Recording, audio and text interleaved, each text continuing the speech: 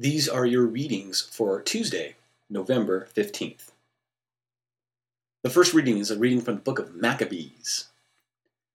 Eleazar, one of the foremost scribes, a man of advanced age and noble appearance, was being forced to open his mouth to eat pork.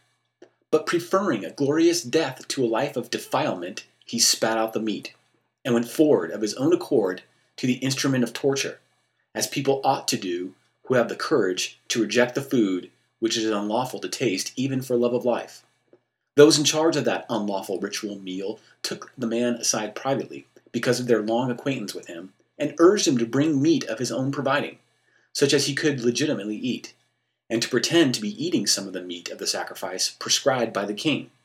In this way he would escape the death penalty, and be treated kindly because of their old friendship with him.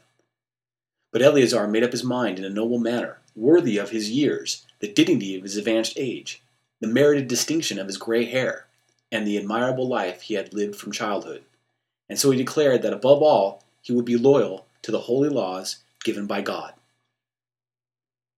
He told them to send him at once to the abode of the dead, explaining, "At our age it would be unbecoming to make such a pretense. Many young people would think the 90-year-old Eleazar had gone over to an alien religion.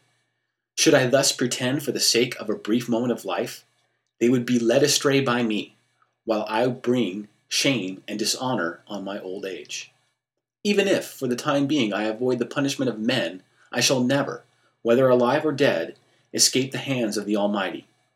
Therefore, by manfully giving up my life now, I will prove myself worthy of my old age, and I will leave to the young a noble example of how to die willingly and generously for the revered and holy laws."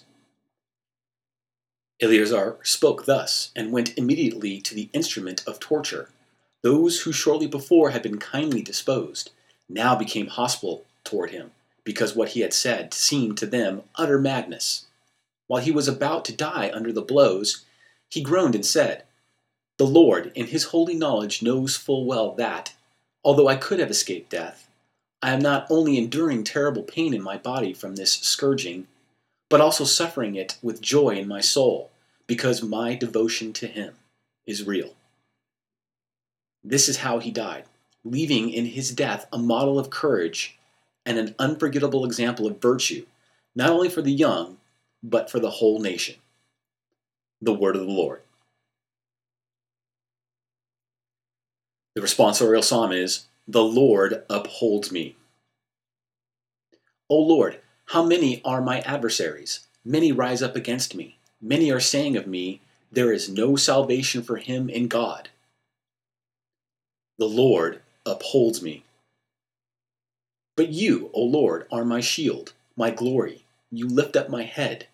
When I call out to the Lord, he answers me from his holy mountain. The Lord upholds me. When I lie down in sleep, I wake again, for the Lord sustains me. I fear not the myriads of people arrayed against me on every side. The Lord upholds me. This is the gospel according to Luke. At that time Jesus came to Jericho and intended to pass through the town. Now a man there named Zacchaeus, who was a chief tax collector and also a wealthy man, was seeking to see who Jesus was. But he could not see him because of the crowd, for he was short in stature. So he ran ahead and climbed a sycamore tree in order to see Jesus, who was about to pass that way. When he reached the place, Jesus looked up and said, "Zacchaeus, come down quickly, for today I must stay at your house." And he came down quickly and received him with joy. When they saw this, they began to grumble, saying, "He has gone to stay at the house of a sinner." But Zacchaeus stood there and said to the Lord, "Behold, half my possessions, Lord, I shall give to the poor. And if I have extorted anything from anyone, I shall repay it 4 times over."